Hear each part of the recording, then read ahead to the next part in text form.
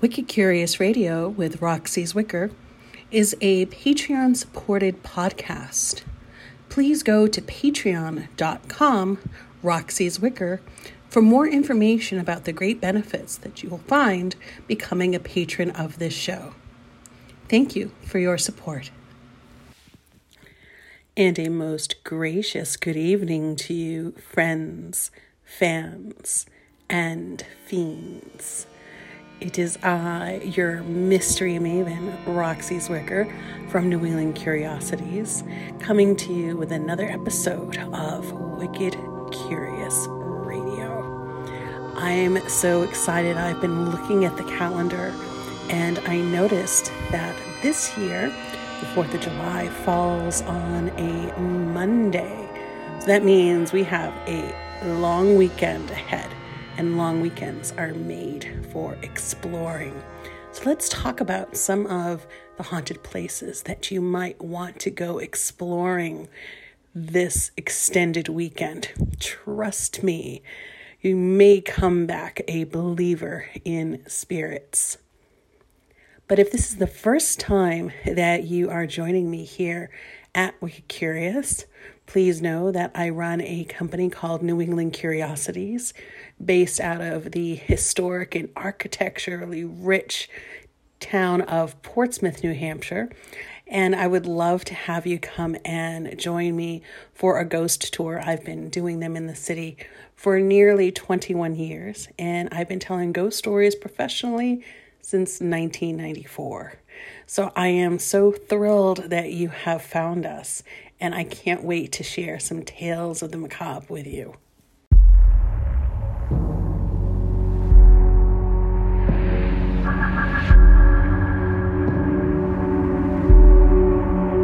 But let's get into our first story. Now, our first story comes from a place that you can actually visit. And it's one of those places when you walk inside, you are like, who was this person that built this place? Who was this? And why is it so strange? And you look over your shoulder and you might half expect him to still be there. In fact, he is still there.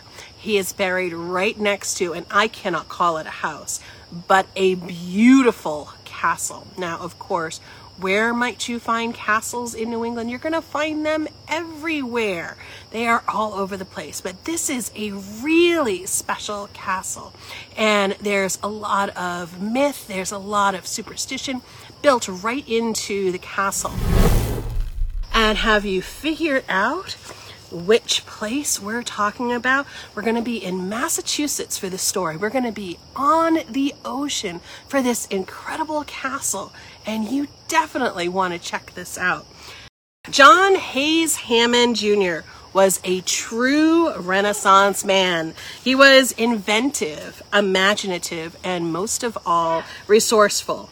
As a little boy, he visited Thomas Edison's laboratory with his wealthy father, the South African diamond mining magnate, John Hayes Hammond Sr. The young Hammond pestered Edison with so many questions that Edison took him under his wing and acted as his mentor. The two remained friends until Edison's death. Hammond would indeed follow in the inventor's prolific footsteps and become second to Edison himself in regards to finding the most invention patents ever filed. John Hayes Hammond Jr. had created over 800 inventions, and he held 426 patents in the fields of radio, television, and radar. Hammond served on the board of RCA and did significant work on remote control via radio waves, earning him the title the father of the remote control. Who knew, right? A passionate traveler, Hammond had a deep love of all things European and historic. In a letter to a friend, he wrote, "For the last 3 days, I motored many miles through Europe. After traveling all day, I would arrive at my destination to see a church, a cathedral, a town hall, a scrap of Roman wall or viaduct, a coliseum, or an ancient theater. It was always a piece of architecture that suddenly dissipated the obscurity of time and brought the living presence back of all ages. It is in the stones and in the wood that the personal record of man comes down to us. We call it atmosphere, this indescribable something that still haunts old monuments. You can read history, you can visit 100 museums containing their handiwork, but nothing can reincarnate their spirit except to walk through rooms in which they have lived, and through the scenes that were the background of their lives. It is a marvelous thing, this expression of human ideals in walls and windows. Hammond certainly expressed himself in the walls and windows of his New England home, a medieval-style castle complete with a drawbridge, which he dubbed Abadiah Mare. It was built between 1926 and 1929 on a steep hill overlooking the Atlantic Ocean in Gloucester, Massachusetts. The castle is divided into 4 sections, each epitomizing a style in European architectural history: Romanesque, medieval, Gothic, and Renaissance. Some of the architectural details include a round library, a basement war room, and even an indoor pool with a life-size nude bronze statue of Hammond. The courtyard where the pool resides has a weather control system that was installed so Hammond could set it whenever he felt like swimming in the rain. The castle was an expression of all things Hammond loved, and his behavior showed it. A joyous Hammond was known to leap cannonball style from a second-story window into his courtyard pool. Fascinating artifacts can be found in Hammond's home, which is now a museum. There is 15th century skull of one of the mariners who sailed with none other than Christopher Columbus. So when I first saw this skull walking into his castle, it was amazing. You could just imagine this 500-year-old skull with these cracks going across it. One eye socket was a little bit ajar, and it was sitting in a metal box just staring back at you from the display case. Absolutely eerie, very Gothic, and very interesting. But let's continue. Hammond felt that he too was an explorer, and that he should honor the spirit of an explorer who came before him by placing his skull in his home. How macabre. In some ways, he thought that he could connect with his spirit and gain inspiration. There are relics around every corner of the castle that have unusual connections to the dead and the spirit world. There is a real marble sarcophagus of a child from 2nd century Rome that is on display. Okay, can we just stop here for a minute? Where do you even find a 2nd century sarcophagus of a child from Rome? I antique all the time. You know me, I'm always looking for the weird and unusual so I can bring it back to New England Curiosities and share it with you. But where do you find something like this? And how do you even get it here? And the child's still inside? Let's continue. All right. There are also ancient Roman tombstones within the stone walls that are thousands of years old. Can you imagine building your house out of ancient tombstones? So you build a stone wall and there's tombstones in that wall. All right, so above most of the innumerable doorways and many windows are hundreds of expressive gargoyles within the stonework. Now, we know gargoyles traditionally were thought to be protective spirits, that as soon as the night fell, that they came awake and alive and they would fly about, making sure that there was no danger, no intruders coming to this place. So imagine you're walking around, you're looking at this ancient sarcophagus, this old skull, all of these ancient gravestones there. All of this just happening as you're walking in someone's house. A labyrinth of hidden passageways and secret doors are hidden behind the looming walls of the castle. Some of the more massive doors in the castle are thousands of years old and were brought over from Europe. I mean, can you imagine, like, he must have had his own ship to bring all of this stuff over. I mean, just incredible. And if, you are one of those people that believe in objects holding energy or having some sort of spirit attached to them. There are some people that believe objects can be haunted and they can have some extra sort of story to tell. Can you imagine all of the stories from just all of these artifacts that we're describing? Each had its own fascinating history. Many of them were authentic medieval dungeon doors. Now, if there isn't anything creepier than a medieval dungeon door, come on, how amazing is that? Well, here, let's go into the sitting room, and I'm just going to open up this, medieval dungeon door down here. Now, how creepy is that?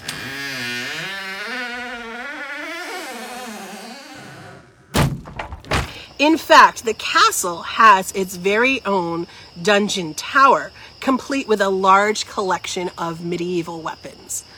I mean, come on. If you're going to have all of this stuff, you know that you're going to need at least to have some sort of dungeon tower, right? The Great Hall is one of the most impressive rooms in the castle, with its 60-foot ceiling and ornate stained glass window. At one side of the room is an incredible pipe organ with 8,200 pipes, the largest organ ever installed in a private home.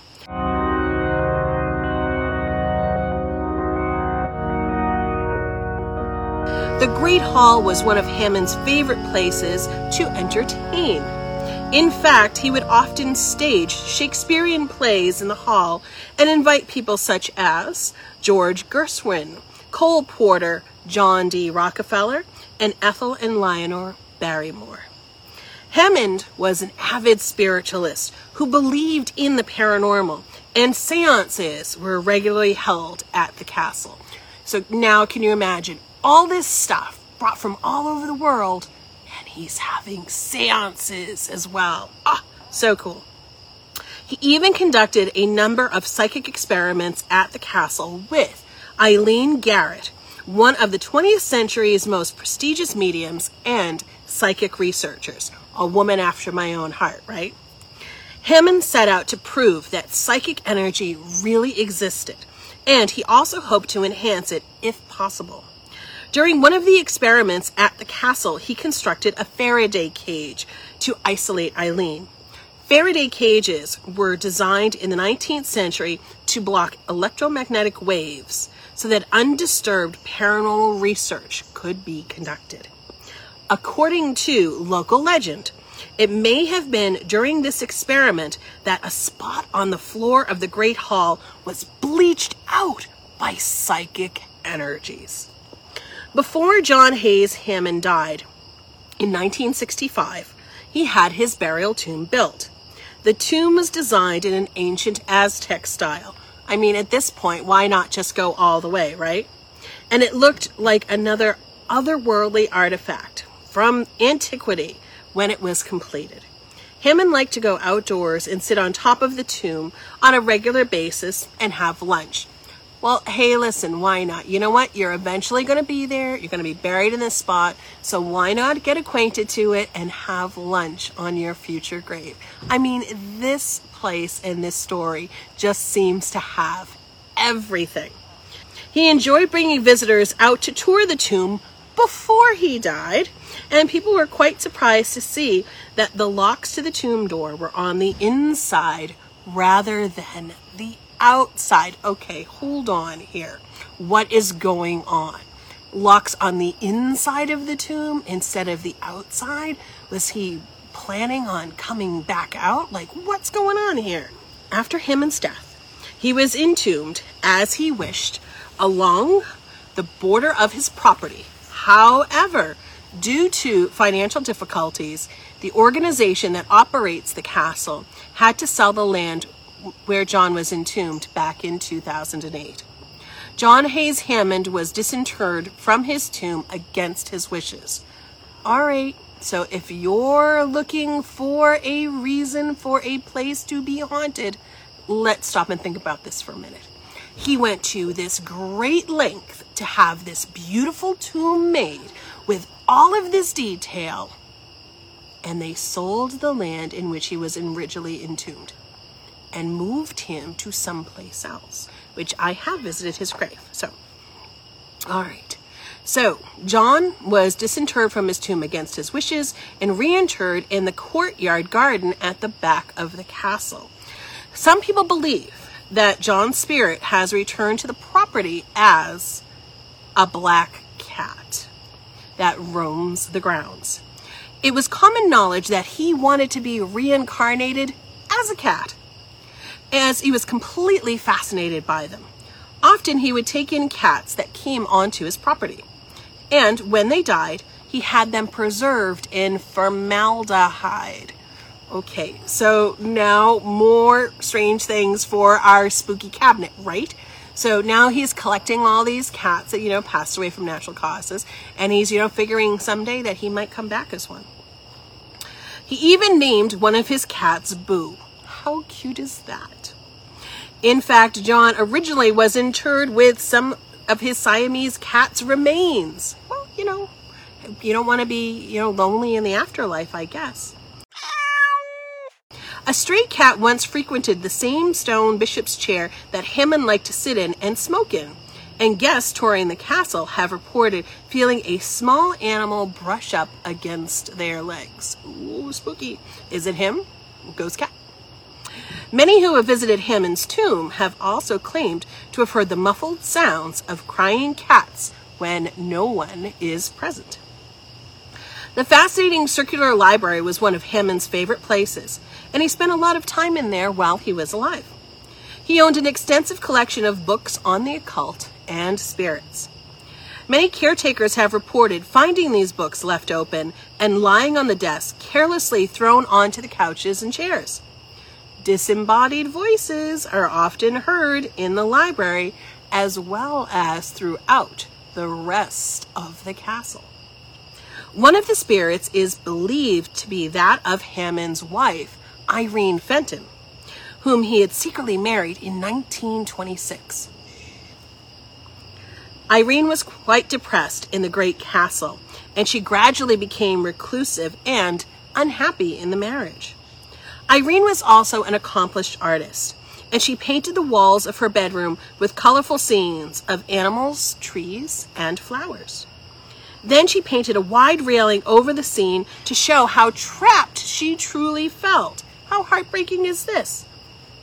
Irene is often seen gazing out of a window of the Italian villa that overlooks the indoor pool.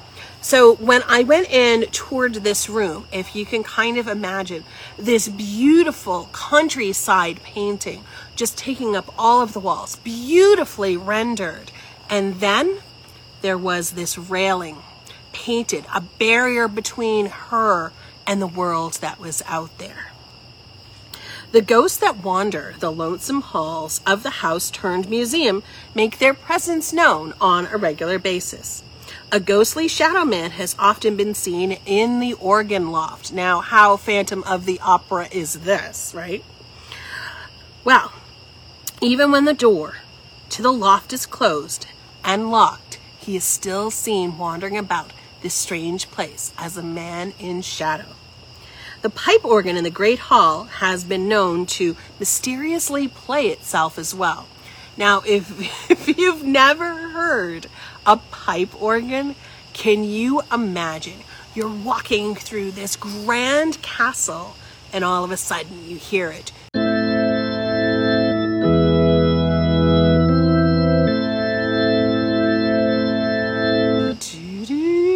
Here comes the sounds of the pipe organ. Oh my God. The castle is often the setting for fairy tale weddings. These weddings are often attended by unknown and uninvited figures that circulate amongst the guests, vanishing when anyone tries to get close to them. And they have even shown up in wedding photographs. Oh, so let's take a look at my wedding album. Here's my brother-in-law. Here's my sister-in-law. Who's that in the back? No one that I invited to the party. Can you imagine? I mean, this place just has everything. Many people believe that there are two reasons why the castle and the grounds are so haunted. One theory is that Hammond's belief in spiritualism was so strong that he actually returned to prove that there is life beyond death. I mean, honestly, if you had the ability to do that, even just to come back for a moment to say, you know what? It's all true. There is life after death. Would you do it? So the theory is that Hammond did. What do you think about that? Others believe that since Hammond was disinterred and placed in a simple grave against his wishes, his spirit cannot rest. So, what do you think? What do you think? Do you think that that's him as a cat, as a ghost? I mean, there's a little something to this guy because he was totally into it. I mean, that was his thing. Spiritualism, contacting the dead, all of what was going on around the preparations for his burial. It's just incredible. So I find it to be quite intriguing, don't you?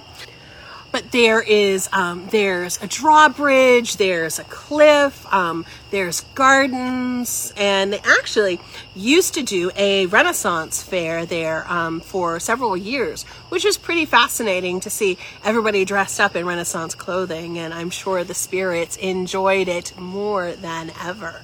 So what are your thoughts about Hammond Castle? Located again in Gloucester, Massachusetts, which technically the little ville is called Magnolia, and it is just amazing. So if you have the opportunity to check out Hammond Castle, I cannot recommend it enough. It really is such an incredible place. And if you are looking for ghost stories, you definitely owe it to yourself. Now, there's a little bit of a homework lesson on our first story right now. So imagine this. Some years back, there was a band who was looking to film a music video, and not only were they looking for a cool place to film a music video, they were actually calling in none other than Lori Cabot from Salem, Massachusetts, to do a ritual in this video. So your homework lesson for our first story tonight is look up on YouTube when we're done tonight the video by Godsmack called Voodoo, and that was actually filmed at Hammond Castle. According to production notes, there were strange things that were going on during the filming of that video. Now, again, we weren't there, so we don't know. Maybe they're just tall tales. Maybe they were truly experiencing something. But knowing all that you know right now about John Hayes Hammond Jr., wouldn't it just make sense?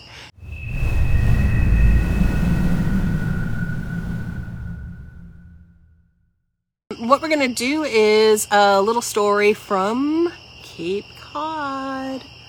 All right, so let's settle back in for this story. We'll get really super spooky like we're sitting around the fire.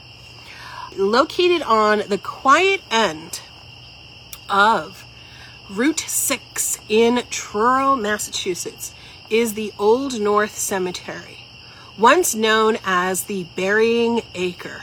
Ooh, the Burying Acre.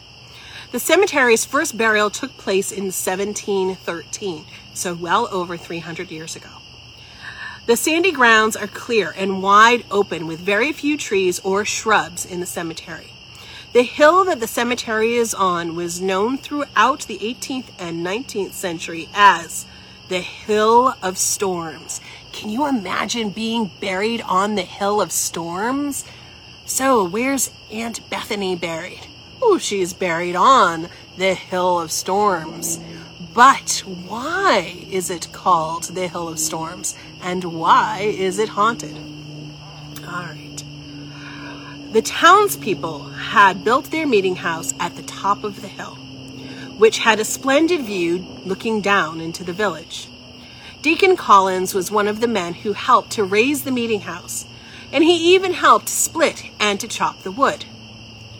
He always made sure that he sat in a position in the church where he could get a good view of all the parishioners so he could wake them up, dare them fall asleep during a sermon. So did you know that ministers back in the day used something called poking sticks? It was actually a long stick, and they would walk up the aisles, and if you fell asleep, they would poke you with the stick to make sure that you stayed awake. I mean, can you imagine? Hey, you over there, poke, poke, poke with the stick. All right. The deacon was always concerned with making sure that he transported the sacramental wine for the Sabbath.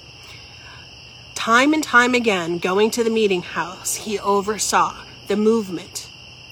At times, the old horse carrying it didn't move quickly enough for the deacon. He shouted and he flailed it as they trod up upon the hill. Often the deacon overexcited himself and his horse too, as he was always the first to arrive at the meeting house, far before any of the parishioners. One spring, the townsfolk of Truro had to deal with the sad return of a ship that had survived a calamity known as the 7 Ways Gale. The gale shifted the boat 7 different ways against the tide, smashing the mast of the ship to pieces. The vessel was owned by a man named Henry Rich, and he had a young son, Silas, who was on board with him. Silas was well known and loved by the community, and he was forever telling everyone how he couldn't wait to take a voyage out at sea. So what do you think of this young Silas? Do you think there's going to be some incident with him? What do you think of the 7 Ways? The 7 Ways Gale.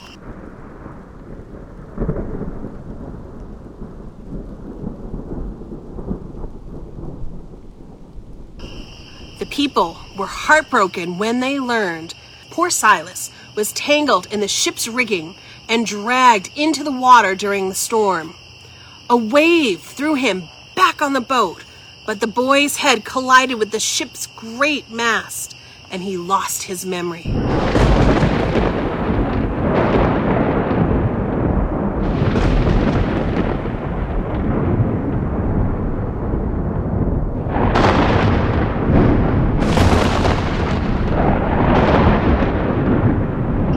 He no longer was the same boy everyone had known. His speech and memory seemed slower, and he appeared sad and strangely moved when he walked. The asylums on the Lower Cape would not take the boy in, and he became a responsibility of the town. Silas was a good young man, and he was liked by everyone.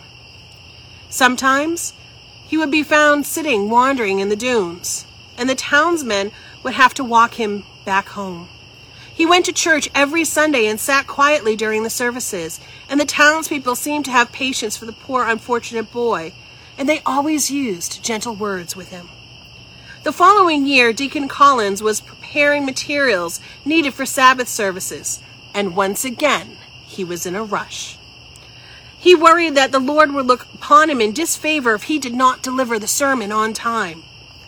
The deacon mounted his horse and showered kicks and blows against the nag to get her to move quickly.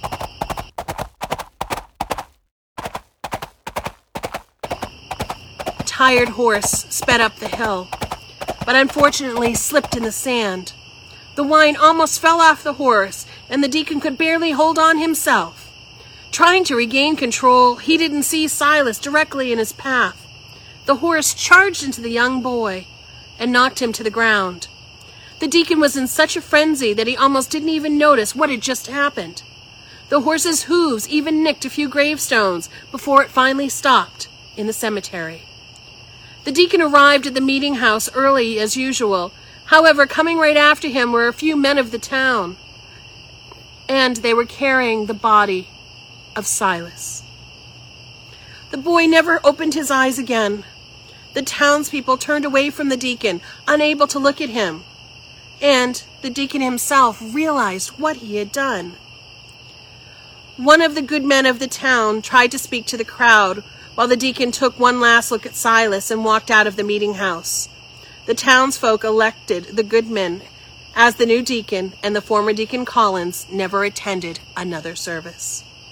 When he died, the deacon was buried upon the hill, as was Silas. And those who remember the story said that the impression of the horse's hooves never disappeared from the burial ground until the former deacon was dead. They said that his spirit could not rest in heaven, and you can still see him in the burial ground on the first Sunday of the month when the moon is out at midnight. According to the story, he descends from heaven and rides through the hill of storms to visit Silas's grave. And there he prays all night until dawn, when he rides his horse back to heaven. Evidence of his visit can be seen viewing the horseshoe marks on the ground. Well, what do you think of that story? From Truro, Massachusetts, which is, of course, on Cape Cod. And if you haven't been to Cape Cod, they have so many ghost stories there. And, of course, Truro is on a part of the Cape that is known as the Old Cape. So, of course, you come on to the Cape, and you're in the Lower Cape, then you're Mid-Cape. But the Old Cape is Truro, Wellfleet, Provincetown, Eastham. And there are some wild and woolly stories out there. So, do you dare go take a look on the hill to see if the horse's hooves are there, or perhaps the spirit of Silas and the old minister? I'll leave it for you to decide.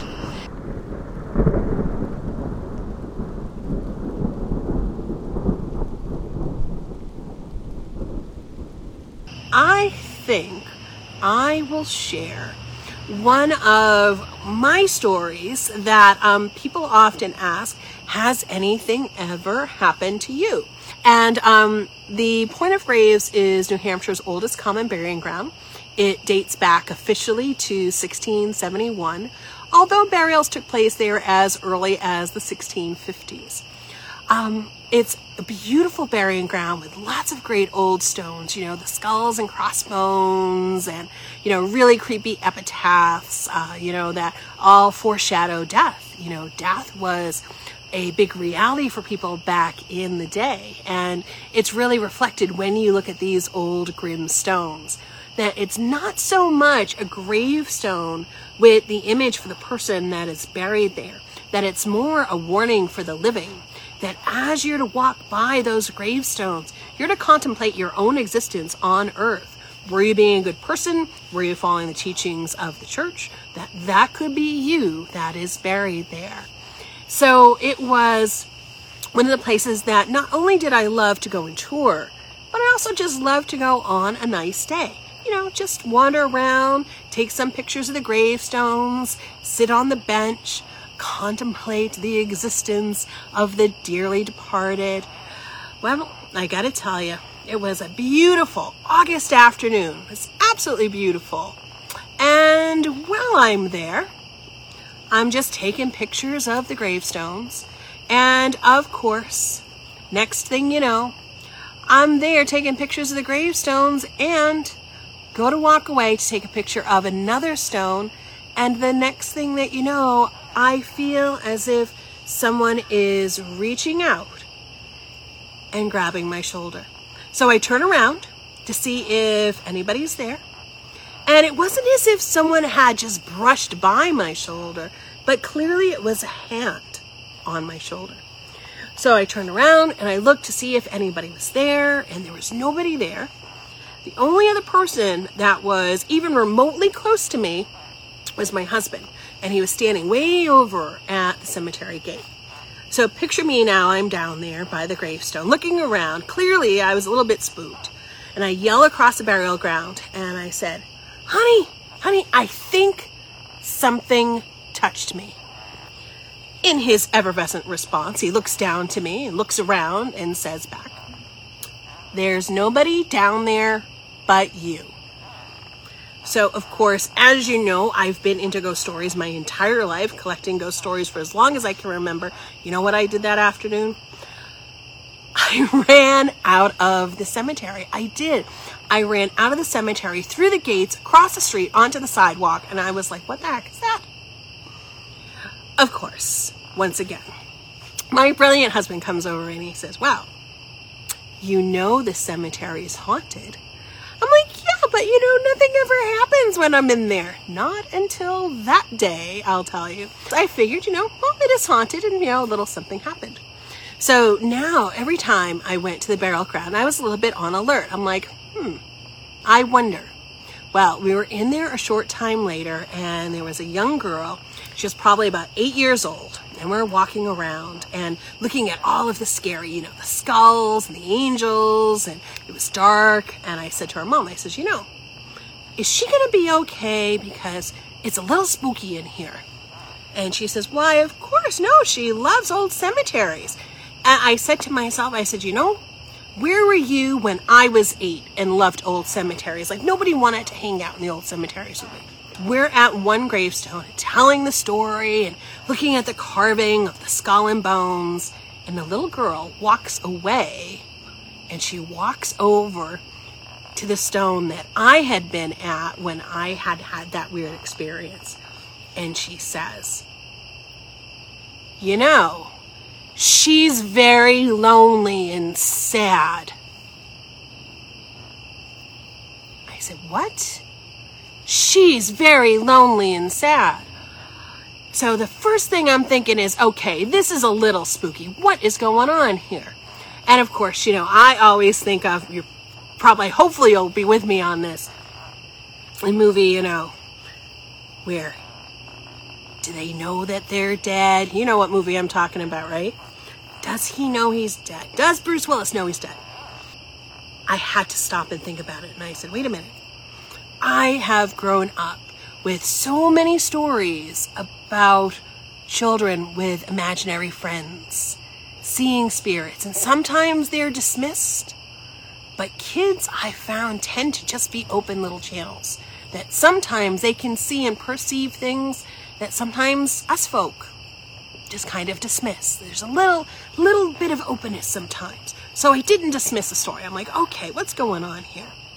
I started to notice that as we got to the burial ground, and we'd just be standing there at the gate, waiting to go in, all of a sudden, someone in the group would say, hey, what's the story with that grave down there? And I'd be like, which grave? They're like, that one down there. I've got to go see it. Is it on the tour? And I'd be like, yeah, it's on the tour. Have you been here before?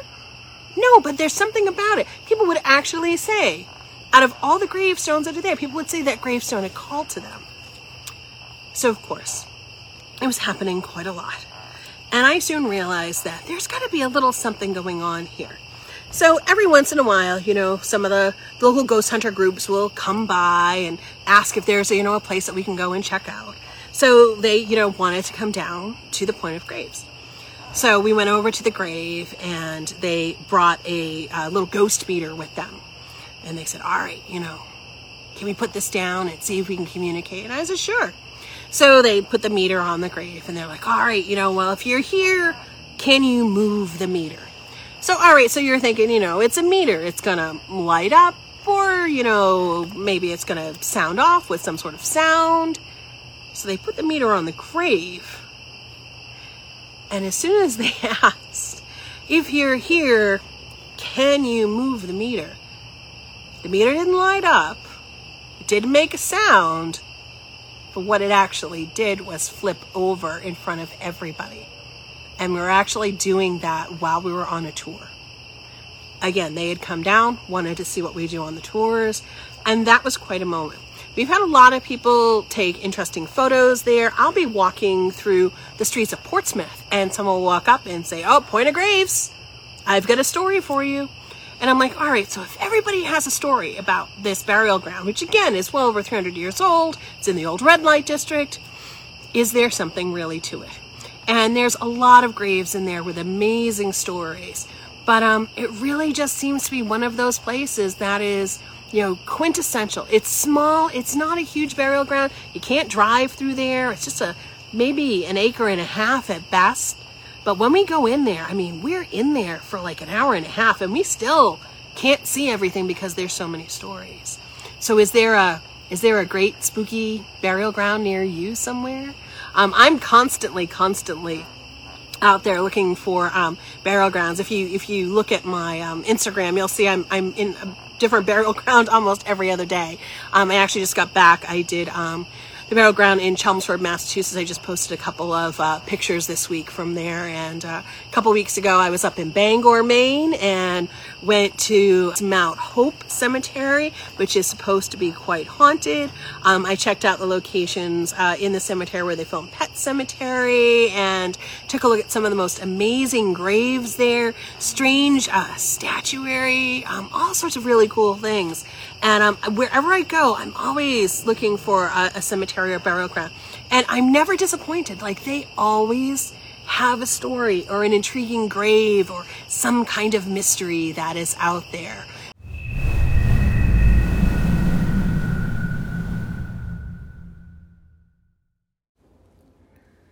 So, what will it be, dear listener?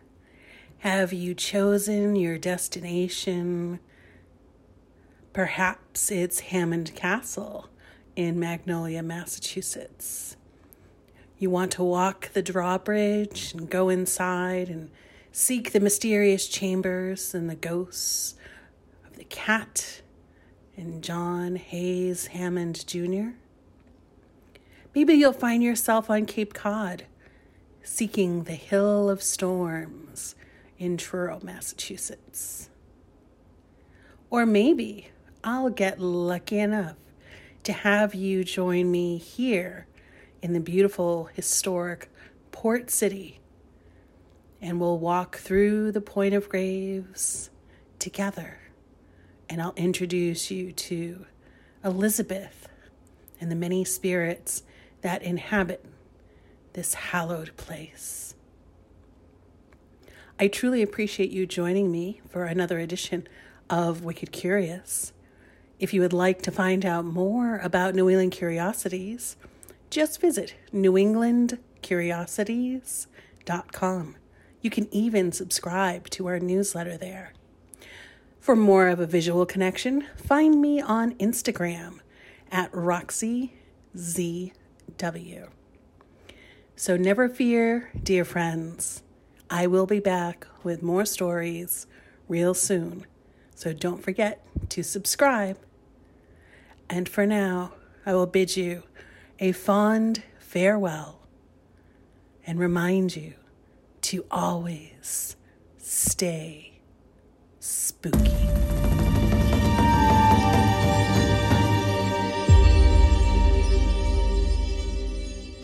Wicked Curious Radio with Roxie Zwicker is a Patreon-supported podcast.